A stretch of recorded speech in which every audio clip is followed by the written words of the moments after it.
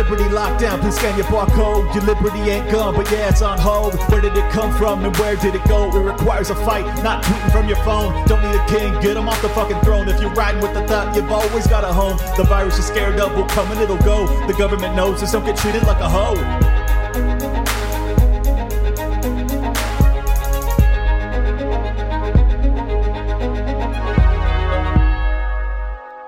Today I had on Kurt Wuckert Jr. He is the chief Bitcoin historian at CoinGeek.com, and he is a wealth of information. I was absolutely floored by everything he knew. So do not miss this episode. It's mind-blowing. We get into who Satoshi was, is, likely is, and it is, man, eye-opening. So I think you guys will get a lot from this. Obviously, we also talk about fiat currency and why cryptocurrency is hopefully the solution to this problem that has plagued humanity for eons. So I think that it's really important that when you get an opportunity, you work with liberty-minded people. And if you are trying to get away from the fiat system, it's important that you migrate towards hard assets at some point. And I was lucky enough to get a sponsor for tonight's episode. They are wearerealty.com. Go to wearerealty.com. They can help you with buying, selling, or investing in real estate. If you're like me, if you own a house in a blue state with a ton of equity and you're looking to migrate out of there, why not work with someone who believes in personal liberty and is an entrepreneur in this arena? I think it makes a ton of sense to work with people that see the world the way you do.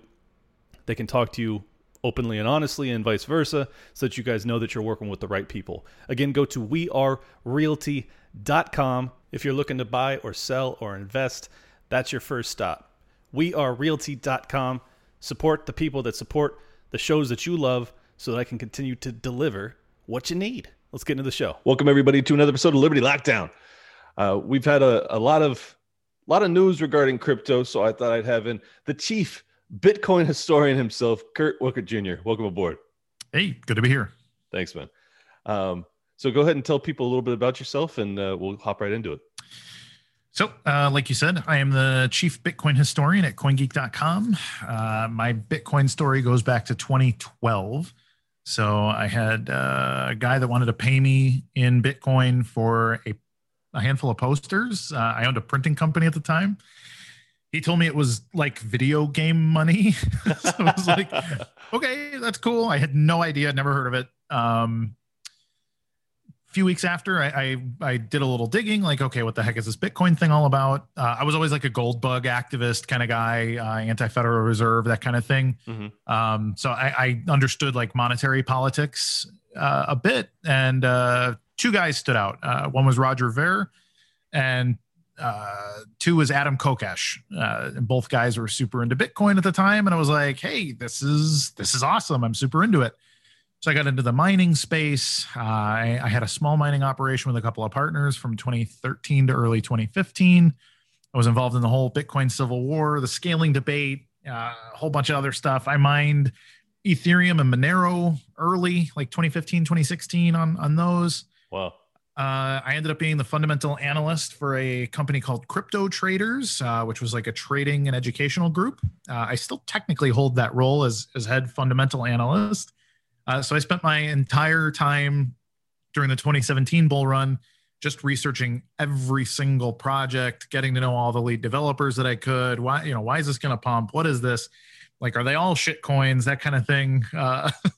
And never really took a break. I'm that guy that stuck through all the bear markets. I've been consulting. I currently consult a number of startups, as well as working with CoinGeek full time, where I host a live stream myself. It goes across social media, and I write at least one editorial a week, just sort of about like anecdotes and history of Bitcoin and some market analysis kind of stuff too. But I'm much more into the tech, culture, politics, and all of that. Beautiful. Well, I get asked about this all the time, as you would expect, because Bitcoin has skyrocketed. All the altcoins, all the shit coins, everything is skyrocketed. So everyone's scrambling, trying to figure out what to do. I think that, first off, a lot of people are going to learn the hard way what a pump and dump is. Yeah. and from an old money guy who doesn't understand crypto fully, it looks like this space is extremely frothy and it's filled with scammers. Is that a fair assessment? I think that is quite a fair assessment. In fact, I use the word frothy quite often. My wife read one of my articles last week and said, frothy, that's a really good word for it. and you're absolutely right. It's mating season. You can't see through the water. It's so hazy. You got Elon Musk on Saturday Night Live and everyone thinks Dogecoin's going to pump. It's classic. I have my 70-plus-year-old father-in-law calling and ask me how to buy. And yeah, exactly. These are those toppy signals there, unfortunately. Yeah. Well, and I because I wasn't a player in the 2017 bull run, I wasn't familiar with the fact that apparently a ton of those coins that were also pumped alongside Bitcoin are now at zero. Is that true? I mean, practically. A lot of them still technically exist, but they've lost 99% of their value over the last 3+ years and that kind of thing. There's a few mainstays. Like there are a few things that, have stuck around quite a bit. Sure. Your classic, Ethereum obviously is hit all-time high in the last few days. But like even things like XRP and Litecoin, Stellar Lumen, some of these things have been around for 5 years or more. Bitcoin Cash. I'm a big BSV supporter. So a lot of these things have been percolating for a long time. And could you explain what BSV is? I don't know that one. So in 2017, Bitcoin Cash split away from Bitcoin Core. It was basically one of the major battles of the Bitcoin Civil War, the big scaling debate. That was late 2017. Bitcoin Cashers were the big blockers. They took the Bitcoin code. They wanted to leave it unadulterated and let it scale on chain the way that we believed that Satoshi Nakamoto always wanted it to. Things were merry for about 9 months until came time for one of the next upgrade periods. And a big part of the community, the majority of the hash power, said, hey, now we want to raise the block size again and let's keep scaling on chain. And about half the community said, there's not really a reason for it. We want to stay the same. And it basically turned into another scaling debate between big blockers and small blockers, which is, in a very basic sense, small blockers believe that it's good to keep the total size of the blockchain small so that average people can run the chain on their own computers. And then big blockers say, no, it's more important to have infinite scalability and for these things to be elastic and that they can take on, hey, let's bring on 100,000 new users a week. And that requires some infrastructural work to be done ahead of time. It's like building highways before you build cities. So yeah, that's Roger Ver's opinion, right? It was initially. Roger, in this case, was the small blocker. He had been a big blocker for a very long time, but in the BCH versus BSV split, he advocated and stuck along with the guys who wanted to keep the block size at 32 megabytes every 10 minutes. So only 32 megabytes of data can go across the Bitcoin Cash network in a 10-minute period. And that's, it's not an insignificant amount of transactions, but it's also not global level payments by several orders of magnitude. BSV split away from Bitcoin Cash, opened up all protocol parameters. So on Bitcoin SV, if you want to try to push a gigabyte block or a 10 gigabyte block or a terabyte block full of micropayments or full of, anything you want, frankly, you can push an operating system in a Bitcoin SV transaction and then use that operating system from the blockchain and do whatever else you want to do with an operating system that's on the blockchain. So stuff like that. Bitcoin SV is the most superlative, wide open, no limits version of Bitcoin. And is it, sorry, what's the SV stand for? Satoshi Vision. Oh, so really? The idea has the big blockers have always had this notion that Satoshi very clearly wanted Bitcoin to be scale on chain. That when he put it out, he said very clearly, this is set in stone. It never hits a scaling ceiling. We could beat Visa today if you just had the balls. Like, this is who Satoshi was. And there's been this massive onslaught of people that show up to say, Bitcoin can't. Bitcoin's really not efficient. Bitcoin can't do this and that. And then you get these computer scientist guys that just start turning stuff off and convincing the community, who are ignorant because not everybody's a computer scientist. But, you believe the guy that's got the highest qualifications and he says, ooh, it's not safe. We need to do this. And people generally follow. And But the big blockers, they believe in simple, scalable. Like Bitcoin was fundamentally good when it came out, and we believe that it can be money for the world and everything else as it's originally structured. I got you. Yes. So let's get into the history of Bitcoin a little bit and the theories as to who Satoshi was, what this project was all about, what it might be about in a more sinister worldview, like everything we can think of. Let's just break it all down. Sure. So I mean, gosh, we could go back to the 1970s, frankly, the cypherpunk movement. Basically, as soon as the dollar came off the gold standard, libertarian-minded people started to say, hey, fiat currency is bad. This is going to lead to generations of war and funding all these things, devaluing the dollar, inflation is going to kill us. From that, the cypherpunk movement and really the reemergence of the Mises Institute and those kind of people came about to really bang on monetary policy. Well, the tech guys tried creating digital cash for about 20 years, failing. Milton Friedman, even in the late 90s, said, hey, man, the one thing we're missing is a good electronic cash system. We really need digital cash. Wow, I didn't know that. That was not long before he died. And it didn't exist yet. Like there had been attempts. There was BitGold and eGold and Karma. There was Liberty Dollars. There's all kinds of these things, but they all failed because they all had either technical or economic points of failure that allowed them to be exploited, and then you couldn't trust the system, and then they would just go away. Mm-hmm. In 2008, Satoshi Nakamoto put out a white paper saying, I've solved various scientific computer science problems that make an electronic cash system feasible. It's distributed. There's no single point of failure. You'd have to shut down whole gigantic parts of the internet to stop it, and it allows for micropayments. It fundamentally disrupts all of online commerce. Internet commerce will never be the same thanks to Bitcoin. Well, giant frenzy came about at that point. All these people, first of all, chuckling like, well, no, that doesn't work. We've seen this again. Oh, here's digital cash number 15. Like this guy's just going to fall in the trash heap of history like everybody else did.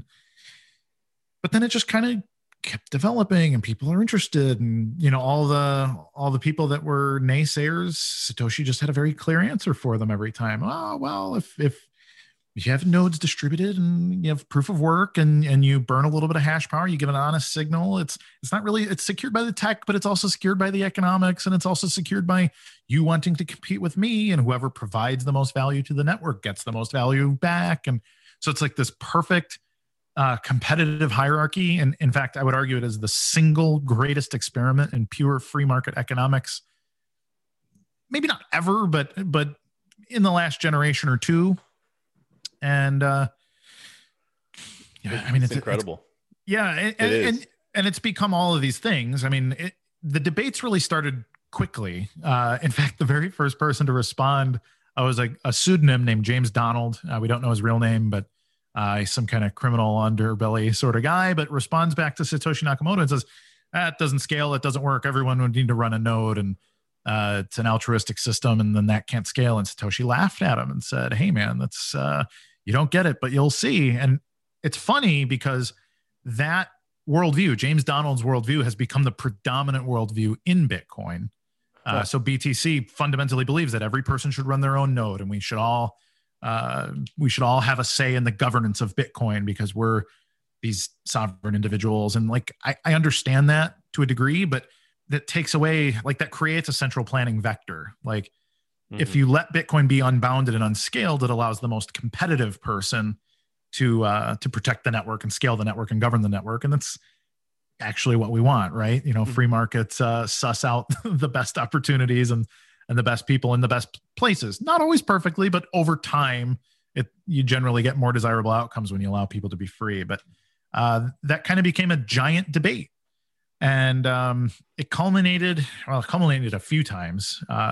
First in 2012, there was a big run up in the price. So Bitcoin didn't really have a price until late in 2010. It wasn't really traded for much. Guys were like, here's 10,000 Bitcoins and buy me a pizza. Right. That kind of thing, and it's just haphazard like that. But people started trading it. There was hey, it's a penny, and then hey, it's $1, and hey, it's $10, and people, just getting increasingly excited and realizing, oh shoot, I mined 100,000 of these Bitcoins, and now I've got 50 grand, and I'm just, I'm a computer science student in college. Like this could, I could get a cool, I buy a nice car and buy a decent house, that kind of thing. And that's really when the monetary activists showed up. You had a lot of guys showing up and saying like, hey, if we just winnow this down into just focusing really hard on the scarcity aspect of things, like it's digital gold. And you'll hear that phrase all the time. Yeah, Bitcoin's digital gold.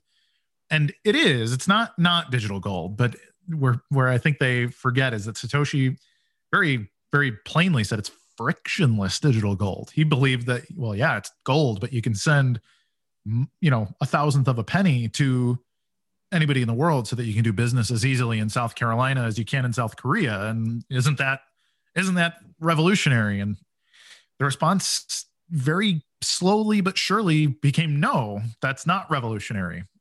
We just want this savings account that nobody can tax and nobody can take. And we don't want the government to be able to confiscate our money and tax us on our stuff. Mm-hmm. And I get that. Totally valid, something that's definitely needed in big parts of the world. But they deprecated a lot of features of Bitcoin to do that. And so in 2013, there was a big push for something called the RBF protocol. It's the replace by fee, making it that unconfirmed Bitcoin transactions are no longer safe. You have to wait for block confirmation, which is on average about 10 minutes. So that meant that, that means that I can't go buy a sandwich unless I'm willing to wait for 10 minutes for a confirmation. It might not even get into the next block. I might have to wait a few blocks. And then immediately people are saying, Bitcoin doesn't really work for payments. It's not really meant to be that. It's this savings technology. And so that was a battle that, the big block people like me who are like, Bitcoin's a digital cash system. Like that's the title of the paper. And, and these paragraphs and paragraphs of Satoshi Nakamoto explaining these things to people. But it kept going. Then over the next couple of years, there was deprecation of big parts of the Bitcoin stack. People don't realize, even most people today don't realize that Bitcoin was a general purpose computation platform. Basically, it's a distributed supercomputer in the cloud that anybody can access if you're willing to pay the toll with Bitcoins. And nobody utilized these things. But because they weren't utilizing them, the core developers continued to shut off that functionality in order to just focus on that savings technology. And went through a whole bunch of drama there.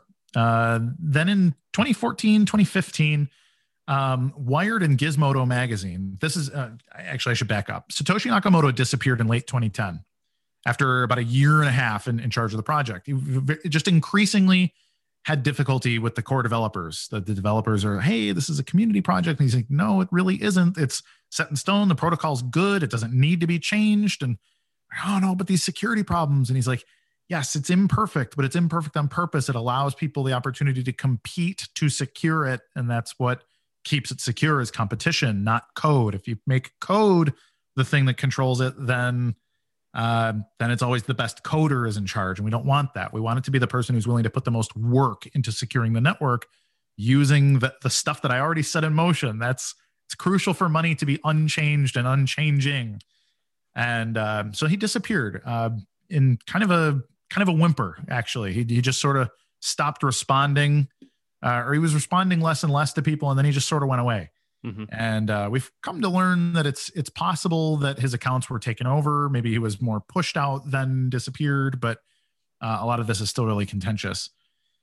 But in 2015, about 5 years later, Wired and Gizmodo magazines leaked a bunch of documents, and they doxed a scientist by the name of Craig Wright, an Australian guy.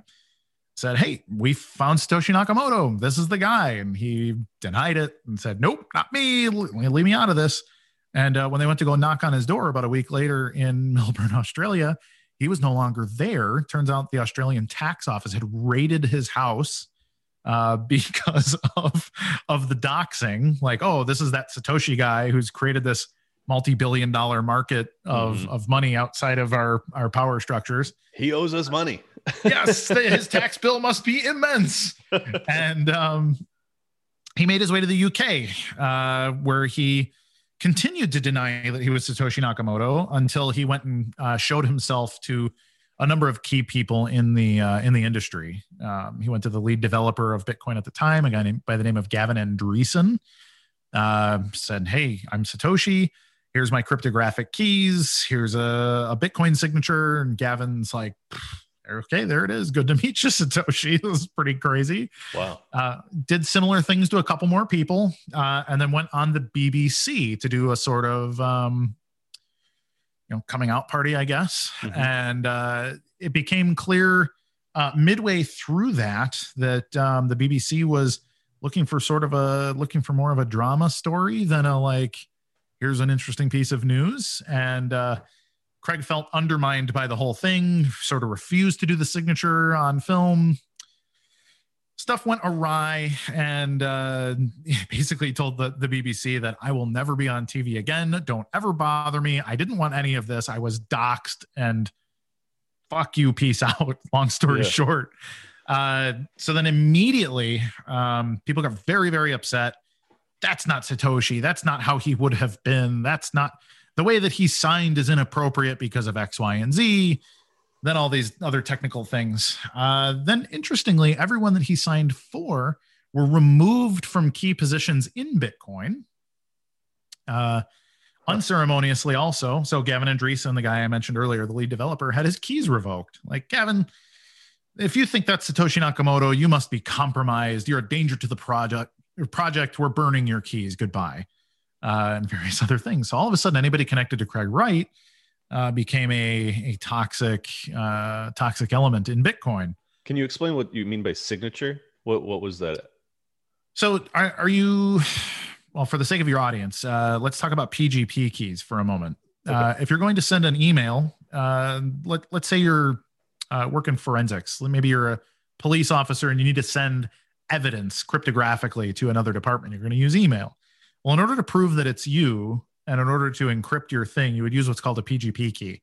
So this is anybody that wants to look at how this works, just like YouTube a video or something like public key cryptography. Mm-hmm. Basically, you send a key and you send an encrypted message. If you send it to their public key, they can unlock it and read it, but nobody else can unlock it and read it. Okay. So if you're going to sign with your Bitcoin keys work very much the same way. In fact, they're identical. They just use a different hashing algorithm. But you can predetermine a message of a known block of data on a public key hash. So when you send a Bitcoin transaction, it'll give you this hash. It's like 30-ish digits long, and looks like nothing. But that key also can work to decode anything else. So if you have the private key that associates to that public key, you can say, I'm going to type a message saying, Liberty Lockdown is a kick-ass podcast. But then I'll send it to you hashed. I'll send you a really long, it'll be hundreds of digits long. It's just a bunch of garbled junk. And then if I give you the public key, you should be able to plug it in and boom, it'll say Liberty Lockdown is a kick-ass podcast. And you're like, gotcha. Oh, okay. Well, that can only work if you were the private key holder that you said you were. It's the only way that works. And so people, So he was set to do that on the BBC, and then he refused halfway through. So I can understand. I mean, given the scale of the claim to be Satoshi, to be the creator of maybe the greatest innovation in our lifetime, you're going to want extraordinary evidence that it's actually him. It sounds as if you're a believer. What has he shown that makes you so confident? For one, I've known Craig Wright for a number of years. He's a prickly fellow. He will more than apologize for his anger issues and his autism. He really is a genuinely difficult fellow, especially under pressure. But he's a good guy, especially in private. If you talk to him about things, he's one of the most decorated computer scientists alive. He owns more patents as an individual than anybody else living on the planet. Wow. All in digital forensics, banking software, these sorts of things. The reason that, and I haven't been proven beyond all doubt, he's not signed a block for me or anything, but I do know some of the people that knew him before, actually even before Bitcoin existed. So I know a couple people who sort of knew he was working on Bitcoin before Bitcoin existed. So that's circumstantial. But also in 2015, he was the first person, he was on a panel of other famous Bitcoiners at the time. And they brought him up. Nobody knew who he was. And they asked him a question. He starts going on about the Turing completeness of general computation in the Bitcoin stack. And well, if you have this output, you can create a looping script that allows you to do the, you know, and like, we're talking about some of the greatest computer scientists in the world sitting at the table, like looking at each other, like, the hell is he talking? Like, that's not even how Bitcoin works. Well, Nick Szabo, who's a famous, I mean, he's the guy that everybody wanted Bitcoin to gold. Be Satoshi. Yes. Yeah. Everybody wanted him to be Satoshi. They're like, oh, Nick is probably Satoshi, you know, like, and there's still a large contingent of people that do think that Nick Szabo is Satoshi, but Nick is here and he's like, hang on. No. Bitcoin doesn't do any of that. Bitcoin isn't Turing complete. And the way that you're, you know, and Craig stops him and he's like, no, look. And Craig goes on to explain, like, you create this outer loop, and Turing completeness in computer science is a very ethereal concept. And that's actually what Nick Szabo says. He's like, no. Ethereum is Turing complete. You're talking about a very ethereal side concept. Very weird. Write a paper on it or something, dude. And like, he was very, very dismissive of Craig. And Craig just says, well, here's what you can do. And goes on to explain it again. Like, you can use Bitcoin as a general purpose computer. It's more efficient than Ethereum because of X, Y, and Z. And just everyone on this panel is just sitting there like wanting to fight him. But you can see that all of them are unsure because they never looked. Like, they didn't look that deep at the code, the implementation, the network rules. So you can see they're computer science experts, but none of them are Bitcoin experts. You know, they're all sitting there like, oh shoot, like I only understand how to like send and receive, and there's this guy talking over our heads, and we think he's lying, but we have no qualification to fight the guy. And so it kind of became this immediately. You know, the internet's like, what the hell is he talking about? Well, Craig went on to prove this by creating transactions. There is currently the generally approved proof for Turing completeness of any system is to play an app called the Game of Life. And what it does is you take a transaction and it builds shapes, and then based on every decision that it makes another decision, and it just kind of keeps looping and creating this larger and larger sort of mandala shape thing. Mm-hmm. And a system can't do that unless it's Turing complete. Well, it's been running on Bitcoin SV, which is a just complete implementation of Bitcoin for months now. And so every time somebody's like, wow, Bitcoin isn't Turing complete, you can just send them the transaction and say, hey, check this out. Let me know when this computation stops. And then they look at it and they're like, well, for fuck's sake, isn't this what that scammer was talking about? Like, yeah, it is. Interesting, huh? Interesting that all of your experts say that this is impossible, and yet you see it with your eyes. That's fascinating. So, yeah. Well, so things like that. There's a ton of other examples like that where Craig was the guy who said, oh, by the way, Bitcoin can do this. And again, everybody in the room like, how? Then he goes to explain how. And he's like, well, there's the reason this op code is here in the system. And then you see the people, like the actual people who have worked in Bitcoin script say, nobody's ever used that line of code. We don't know what that line of code was there for. It just seemed like, you know, vestigial thing. And Craig's like, oh yeah, well, you can use it to open up payment channels. And then it does this and this and this and this and this. And he just goes and goes and goes and goes. And you're like, this might be him. It starts to become not, you know, maybe not clear. And again, I don't want to be super definitive about it, but you start to look at it and say, who could know that was there except the architect?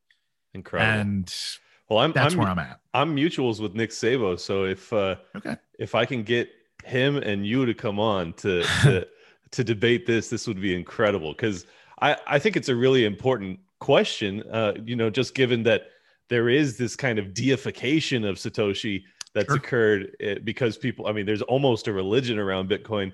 Absolutely. I think there might actually be a religion around Bitcoin, if I'm being honest. There is. There absolutely is. But my understanding is that there's a million of the 21 million Bitcoin that have essentially never moved from its inception, mm-hmm. and people believe that Satoshi is the owner of those. So would that not make him one of the richest people on earth?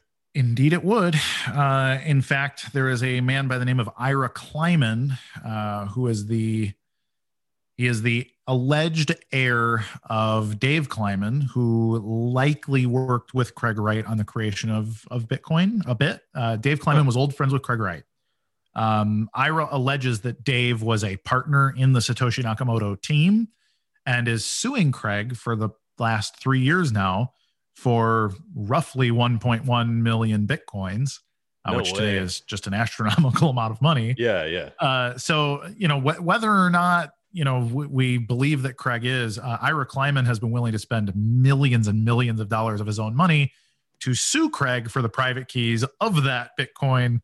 And he's been sponsored by some of the biggest names in the blockchain space to get those Bitcoins. So, you'll have organizations that like to say, "Oh no, Craig Wright's a fraud. There's no way he's Satoshi."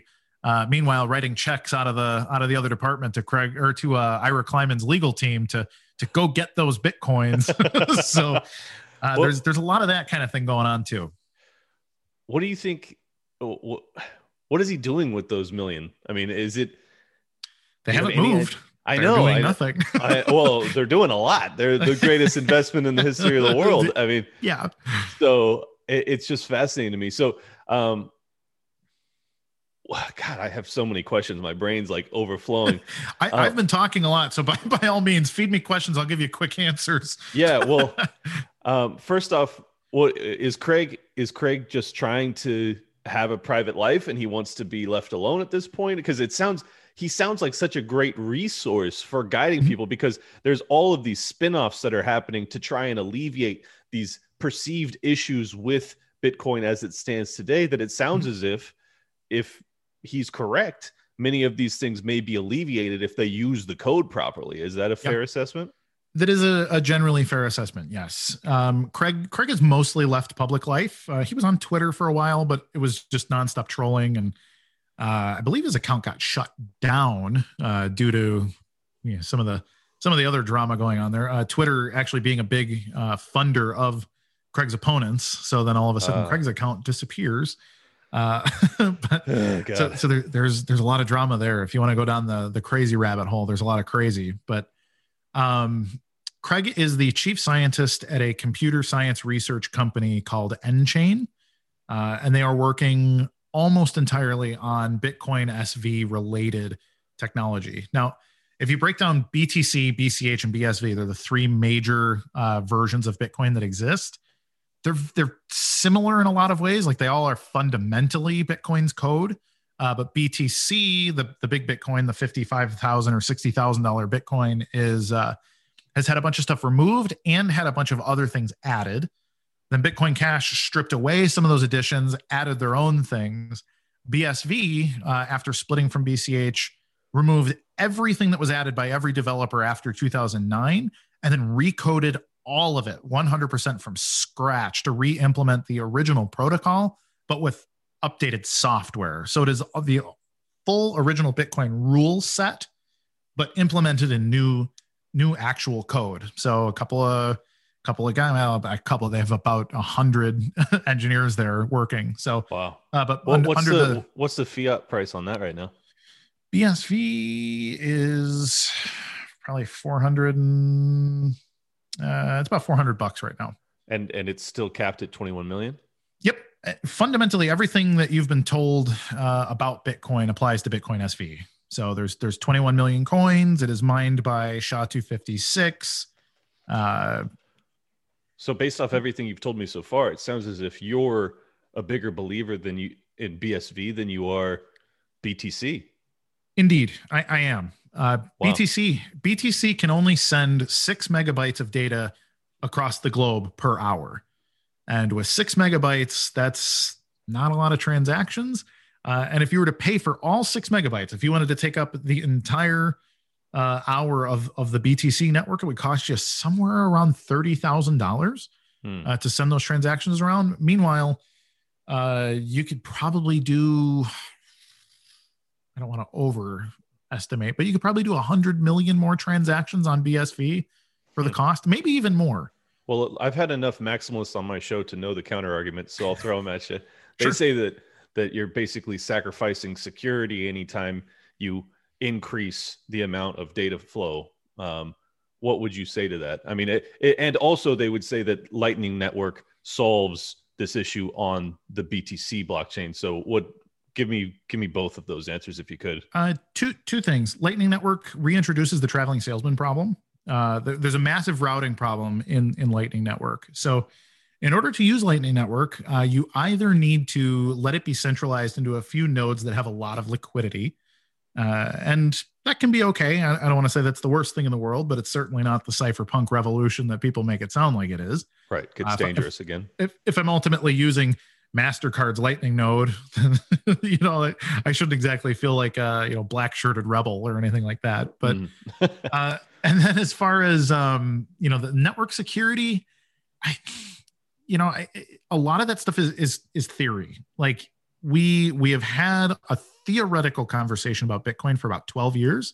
Right. We have never seen a practical attack on Bitcoin that has borne out any of those risks. Now, they say all the time, like, BSV only has less than 1% of the hash power of BTC. Anybody, a BTC miner could fart in the direction of BSV and it would just destroy the whole chain. And it's like, I just keep saying, do it. Like, if it would cost you $5,000 an hour, go do it. Why does nobody do it? Wow, it's a waste of time. Like, well, we're this existential threat to your maximalism. So, if I was, just do it, man. Like, nut up or shut up is the way I feel about it. So you're confident that they can't do it? No, they absolutely can't do it. So people only think about mining in the sense of the hash power and no thought. They think of miners as computers, and they are, but these computers are steered by people. And as an Austrian, I like to say only humans act. And so only individuals act. I don't remember the exact quote now, sure. If you break down mining, if you actually look at the mining distribution of BTC, BCH, and BSV, almost every single miner that's mining blocks on one chain is also mining blocks on all the other chains. So you can say, yes, BSV only has that 1% of the hash rate of BTC. However, the guys that are finding blocks on BSV are the same guys that are finding blocks on BTC. And that's a very deliberate decision that they make. So, the maximalists of the world can talk about, it's all a bunch of nobodies. But if you actually talk to like the owner of F2 Pool, who right now I believe has the most hash power in the world, they are the largest SHA-256 miner on earth. They mine blocks on BTC, BCH, and BSV almost every day. Huh. So to them, if somebody were to attack BSV, they're looking at it and saying, hey, I'm mining BSV. I'm keeping that as a hedge on my other investments or whatever else. Maybe they're BSV maximalists and they just keep their mouth shut because they don't want to be involved in the drama. But if somebody were to start to attack F2 Pool's BSV stack, I have to believe that F2 Pool would say, hey, buddy, like I'm just going to push my hash power here and make sure that this chain doesn't get reorganized and messed with. So, and that's the case across the board. Miners are deliberate economic actors who have the most incentive to make every moment of their mining count. So if they screw around, they go out of business very fast. We can look at Bitmain, the kings of 4 years ago are very, very, very beat up today because they made some bad decisions. Any miner can be replaced. So the fact that almost all of them are mining all three versions of Bitcoin tells me that this existential threat of like, oh, you're just going to get reorged, you're just going to get double spent, you're just like none of this, like that's all. It's like Monday morning quarterbacking by guys that have absolutely no skin in the game.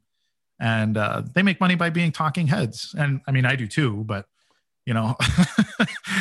but people break it into something very technical and they don't even ask. When was the last time you saw the CEO of a mining company ask this question? The answer is never. They don't answer this question because they don't want you to know. They're playing a much longer game than the pundits are.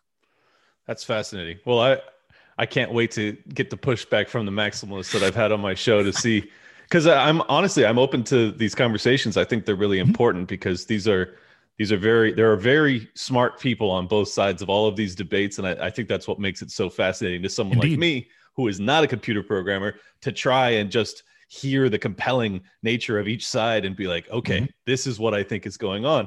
And it's just very I don't know. It's one of the most interesting things I've ever encountered. And I think it's because I'm an old money guy who doesn't understand this space, but it has all of the same like calling cards of what I do know about. So for sure, I can still sit on the sideline and be like, this is just a great game to watch. Like it's just, it's super fascinating. So I agree. For the conspiracy minded, there are many people in the libertarian ANCAP space that are so, I mean, I'm just going to call them what they are. They're black-pilled, and they believe that Bitcoin is some deep state DARPA project, that, you know, they're going to basically use this to transition us from fiat to electronic currency, which electronic currency is actually more trackable. And this is the whole game plan. This is their thesis. So can you disabuse them of that notion? Is there any merit to it? What do you think? It's a yes and no. While there are multiple chains running and competing for the Bitcoin title, it is a both and, frankly. Okay. I have long criticized the BTC people will say that they're too decentralized to take down. There's no single point of failure on them. They can't be stopped. However, if you follow the money and you look at all of the significant developers, you look at all the significant custodians, exchanges, basically every brand that you can think of in the BTC space, they almost all go. Well, actually, if you were to collect about 5 venture capitalist groups around the world, you can track down about 99% of the money that goes into the entire BTC space.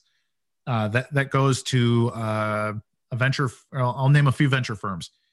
Digital Currency Group is the biggest one. Digital Garage, Blockstream Capital, AXA Ventures, and there's one or two other ones too. But if you look at their portfolio companies, it's everyone from Coinbase to Kraken. So those are your big exchanges. You can go to the big custodians. So that's BitGo, Fireblocks. These are the people that hold for the big firms that want to hold Bitcoin. It's Grayscale Investments, which is, the Grayscale. They do that basket stock, the Bitcoin stock that you can buy on the stock exchange. You can even look at some of the media partners. So CoinDesk, also owned by these venture capital firms. So they're kind of controlling all the infrastructure, all of the information. And then if you look at all the influencers, so you got your Peter McCormick's and some of the other people you'll see that have big podcasts or they're big on Twitter. Right. They'll give their shout outs, their thank yous, like, hey, this podcast sponsored by Kraken and all these same brands again. And they're all saying, oh, we're all decentralized. We all just independently agree about all these things. And it's fascinating because you can follow that money from those firms. These are all very progressive, blockchain-y sounding venture firms. And you can take them one step up, and almost all of them are owned by a mix of MasterCard, New York Life Insurance, AXA Global, which is the largest insurer in the European Union, and then a company called RIT.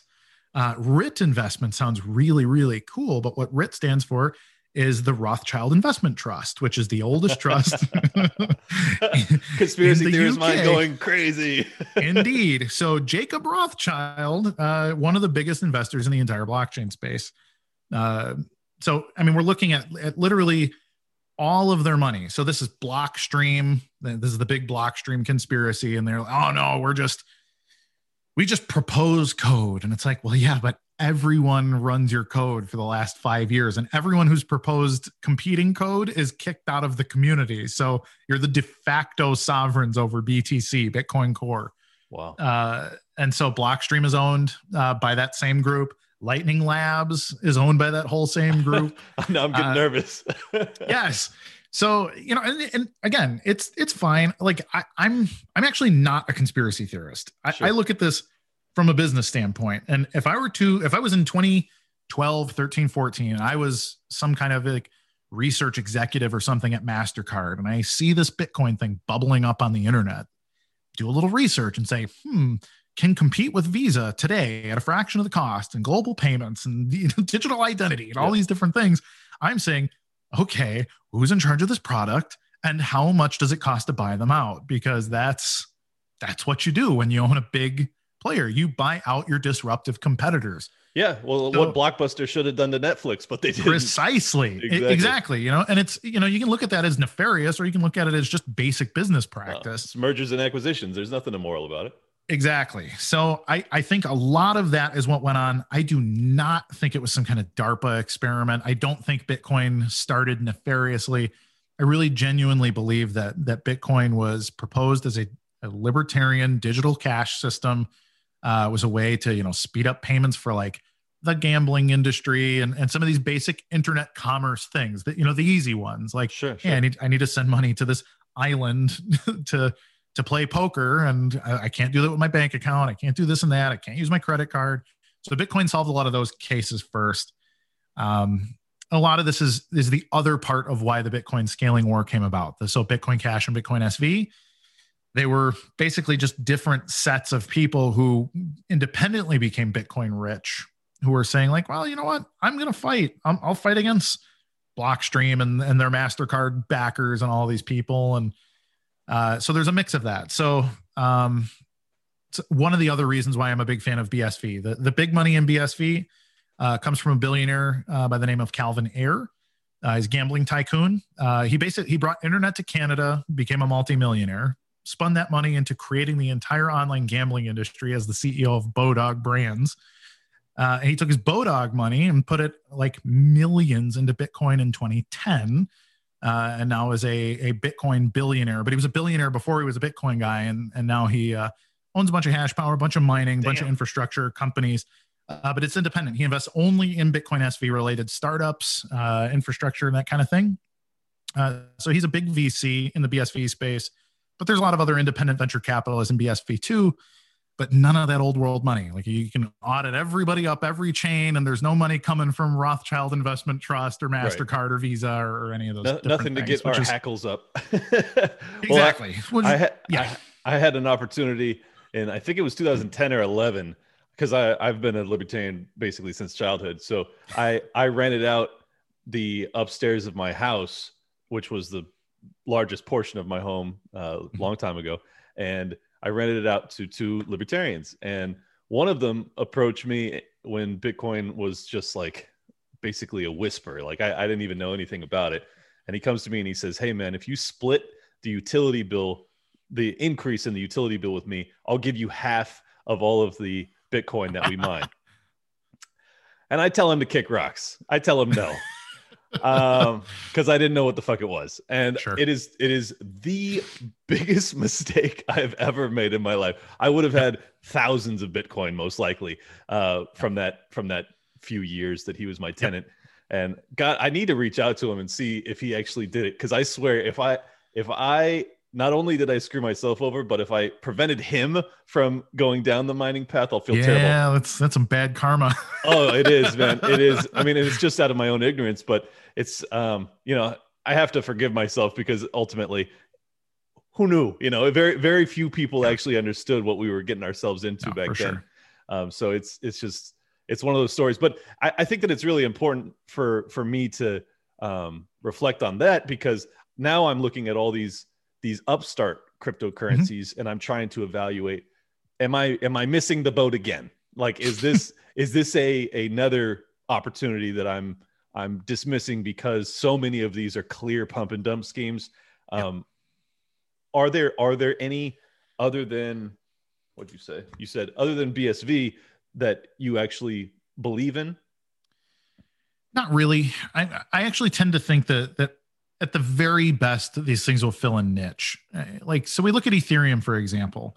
They're doing the DeFi thing. They're doing the NFTs. Like, there's a lot of value being created by people using the blockchain, but it's all based on the exit. It's based on the liquidity of Ethereum that you can turn it back into dollars. Right. So if I'm an artist and I'm making an NFT, I'm going to sell it on OpenSea or wherever, Rarible or some of these other places that are these NFT marketplaces. But ultimately, I'm cashing out to US dollars. I'm not really using Ethereum for anything except liquidity to exit to fiat currency again. Okay. And it's because Ethereum is really only good for about 15 transactions a second worldwide, which is like no transactions per person globally if you break it down, do all that math. It's twice as much as BTC, which is 7 transactions a second at the very best. You can look at some of these other chains that do some crazy stuff. You know, maybe you can get 5,000 a second out of XRP and XLM, but you're compromising a lot in order to use those networks. Their consensus mechanisms are not by proof of work. They've just like entire portions of the network have just shut off or whatever. You have a lot of experimental chains. You have chains with governance problems. So like EOS is another one from like 2017 was the big promised, we're finally going to scale. Well, they've forked and split and been screwed because their governance is just a nightmare. Can you make money on shit coins? The answer is unequivocally yes. Yeah, you can. I've made a ton of money playing these stupid coins. Yes. Yeah, I just basically shotgun blasted in December and bought a whole bunch of garbage that I knew nothing about. And it's up, I have multiple 5 and 6 baggers. It's like, it's ridiculous. Yeah. But it's all, I mean, it's just a blind guess. I know nothing about what I'm doing in this space. Yes. So and that indicates exactly how fundamentally broken the economy is. And it's great. I mean, I trade too. Like there's nothing wrong with that. I always make people tell me like, how can you be so into the fundamentals, but then also trade all these shit coins? And it's like, man, imagine I was like a wind energy executive, but I knew that oil was going to blow up in price. Like, why would I not invest in oil? Like it's my portfolio is my portfolio. You can go screw yourself. But, but I tell people I feel about it too. That it's like during bull markets, it's the dumbest people that make the most money. So if you get really rich, it indicates how unintelligent you are in all likelihood. Well, I mean, it's the dumbest people that make the most money, but it's also the most prudent or least greedy people that get out before the whole game ends. So like you have to have a balance of reckless stupidity paired with like, okay, I've made enough, Yes. And it's a difficult lane to straddle. I mean, it's the same thing with like Dogecoin. Dogecoin is a perfect example of a project that they've had no development in about 5 years. There is no development team. There's not a native wallet. There is no Doge wallet.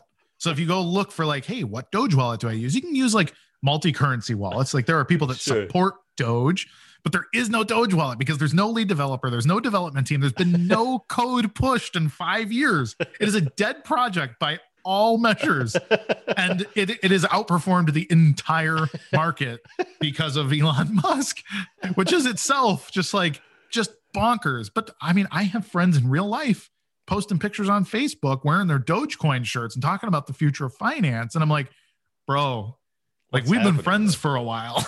like sell if you're up 10,000%, like you might be. Like at least take back your initial investment, maybe double. Like let's ride by all means. Take half your profit for the love of God. I don't understand people. I mean, I called it a couple of weeks ago. I knew that there would be a top, and it was an intermediate top. It ran up and then it collapsed. And then I said, with Elon going on SNL, sell right before he goes on air. Yep. Again, same exact arc, and it's just It's just such an obvious meme. Nothing. It's just, but you can make real money. So like, if you want to play it, just know what you're doing. Just don't think this is a real store of value, because that's the last thing it is. God, I'm overwhelmed with questions. We've already almost done an hour, so I think we should probably do another segment at some point in the future. I think I might push to have you on with some of the maximalists that I know, if you'd be open to it. Sure. I'd be happy to. Yeah. Cause I just think that, as someone who is trying, because you don't probably know much about my background, but I'm building and selling 6 houses in San Diego in the next 4 months. And I will be very liquid and very interested in diversifying more aggressively into the crypto space to try and preserve some of my wealth through what I think is the great reset, which is coming. So I need to get to the bottom of this. I am trying desperately, not even for my audience's sake, for my own sake, I am trying desperately to figure out what is that vehicle that gets me to the other side of this insanity as fiat resets globally. And I'm not saying it's imminent, but it will probably happen within the next decade. And it's a tough call. So at this point, it sounds as if BSV would be your preferred vehicle. Generally, I mean, like, my problem with like BTC as a store of value is that however much you receive, like when you receive a BTC payment, you cannot be sure how much of it you can repurpose in the future. The fees are not only high, but they're also variable. So depending on traffic. So let's say in 5 years, like, you've made a lot of money in BTC, but it's spread out across a handful of wallets and this and that. I'm like, hey, I need to pull some money out. Like I actually need to pay bills or something in my life. Right. And then you go, on paper, it looks like you have 50 grand. And then once you consolidate and do all these different things, it comes out like maybe it's 30 grand or 40 grand, or, like you've lost $10,000 in fees because of the way that it all got consolidated. And it's like, well, something can't really be a store of value if you can't predict how much of that value can be repurposed in the future. Mm-hmm. So I'm a big believer in the velocity of money. And BSV has the most ability to create velocity. So if I have, let's say I have 10,000 BSV sitting in a wallet, I can spend all 10,000 of those BSV and they will work. So if we're going to have a global economic collapse where fiat currencies are a mess and nobody can figure out who's even in charge, who's distributing the new money, that kind of thing. Well, BSV allows you to tokenize special purpose currencies. You can create all kinds of incredible things on top of it. You can use it as a commodity currency. You can do all these different things. It can even be a settlement layer. Like BTC does not even have enough capacity to be a settlement layer for the big financial players and things. It just plainly doesn't work for what they say it does. And I understand that, these problems in theory could be fixed if there was a ton of willpower and a giant change in culture over in the BTC camp. And therefore, I think probably the most prudent conservative thing to do would be to hold what I call the Bitcoin basket. Hold the BTC, the BCH, and the BSV. Like if you can afford one BTC, which is 60-ish grand, well then shoot. Buy a BCH, which is about $1,000, and buy one BSV too, which is about $400. And then you have no risk. You have 1-to-1 exposure to the major Bitcoin chains. And then if one of them collapses because the other one grows, you've lost nothing. So in my opinion, that is the single lowest risk thing that you can do with your Bitcoin. That's a diversified Bitcoin portfolio. Yes. Well, and then you don't have to be political. Then it doesn't matter. You can root for the best horse for that specific race. You don't have to be a prick to everybody. Out of the blue, Roger Ver sent me $50 of BCH nice. A couple months ago, and it's up to 150 today. So I'm like, fuck, that's a good way to get someone to start to be a believer. If it's up 3x in 3 months, you're like, that's interesting. Yeah. I don't know. For sure. Anyways, it's been a pleasure, Kurt. I learned a lot. I think my audience will really appreciate it. Where should they to follow you to learn more, to stay up with you? Yeah, a bunch of places. So you can find me on Twitter. I'm at Kurt Walker Jr. If you want to get real cool, there's a whole social network built on BSV called Twitch. You can find me there. It is like Twitch, but with an E in the middle.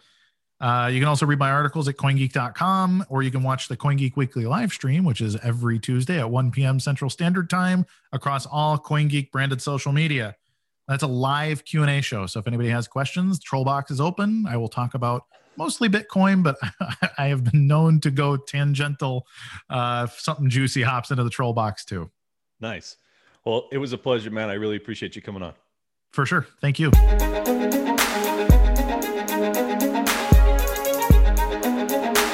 Big shout out to everybody that's been with me since Jump Street. Appreciate y'all.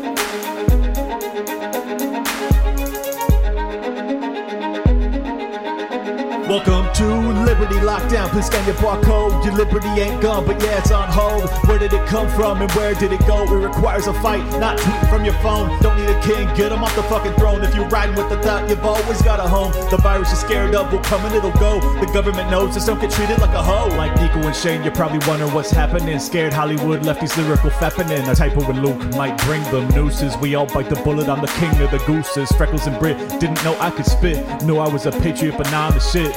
Peter Quinones, invite me on. Which podcaster sends custom songs? Part of the problem? Nah, I stand with the people. Dave showed the way, but I am unequal. Lions of Liberty, now hear me roar. Beat running out, but I got a bit more. Robbie the Fire, always running his mouth, but I made him a sandwich, now I'm man of the house. The malice for Nick, but you're welcome to quit. I went over BLM with the fire I spit. Friends against government just call us fags. Copied the Cairo, put mummies in the bag. Liable opinions get thrown on the ground. Silky smooth Tom was the only sound. Getting so so hot must be Air July. Screaming in the mic, a rip for 59.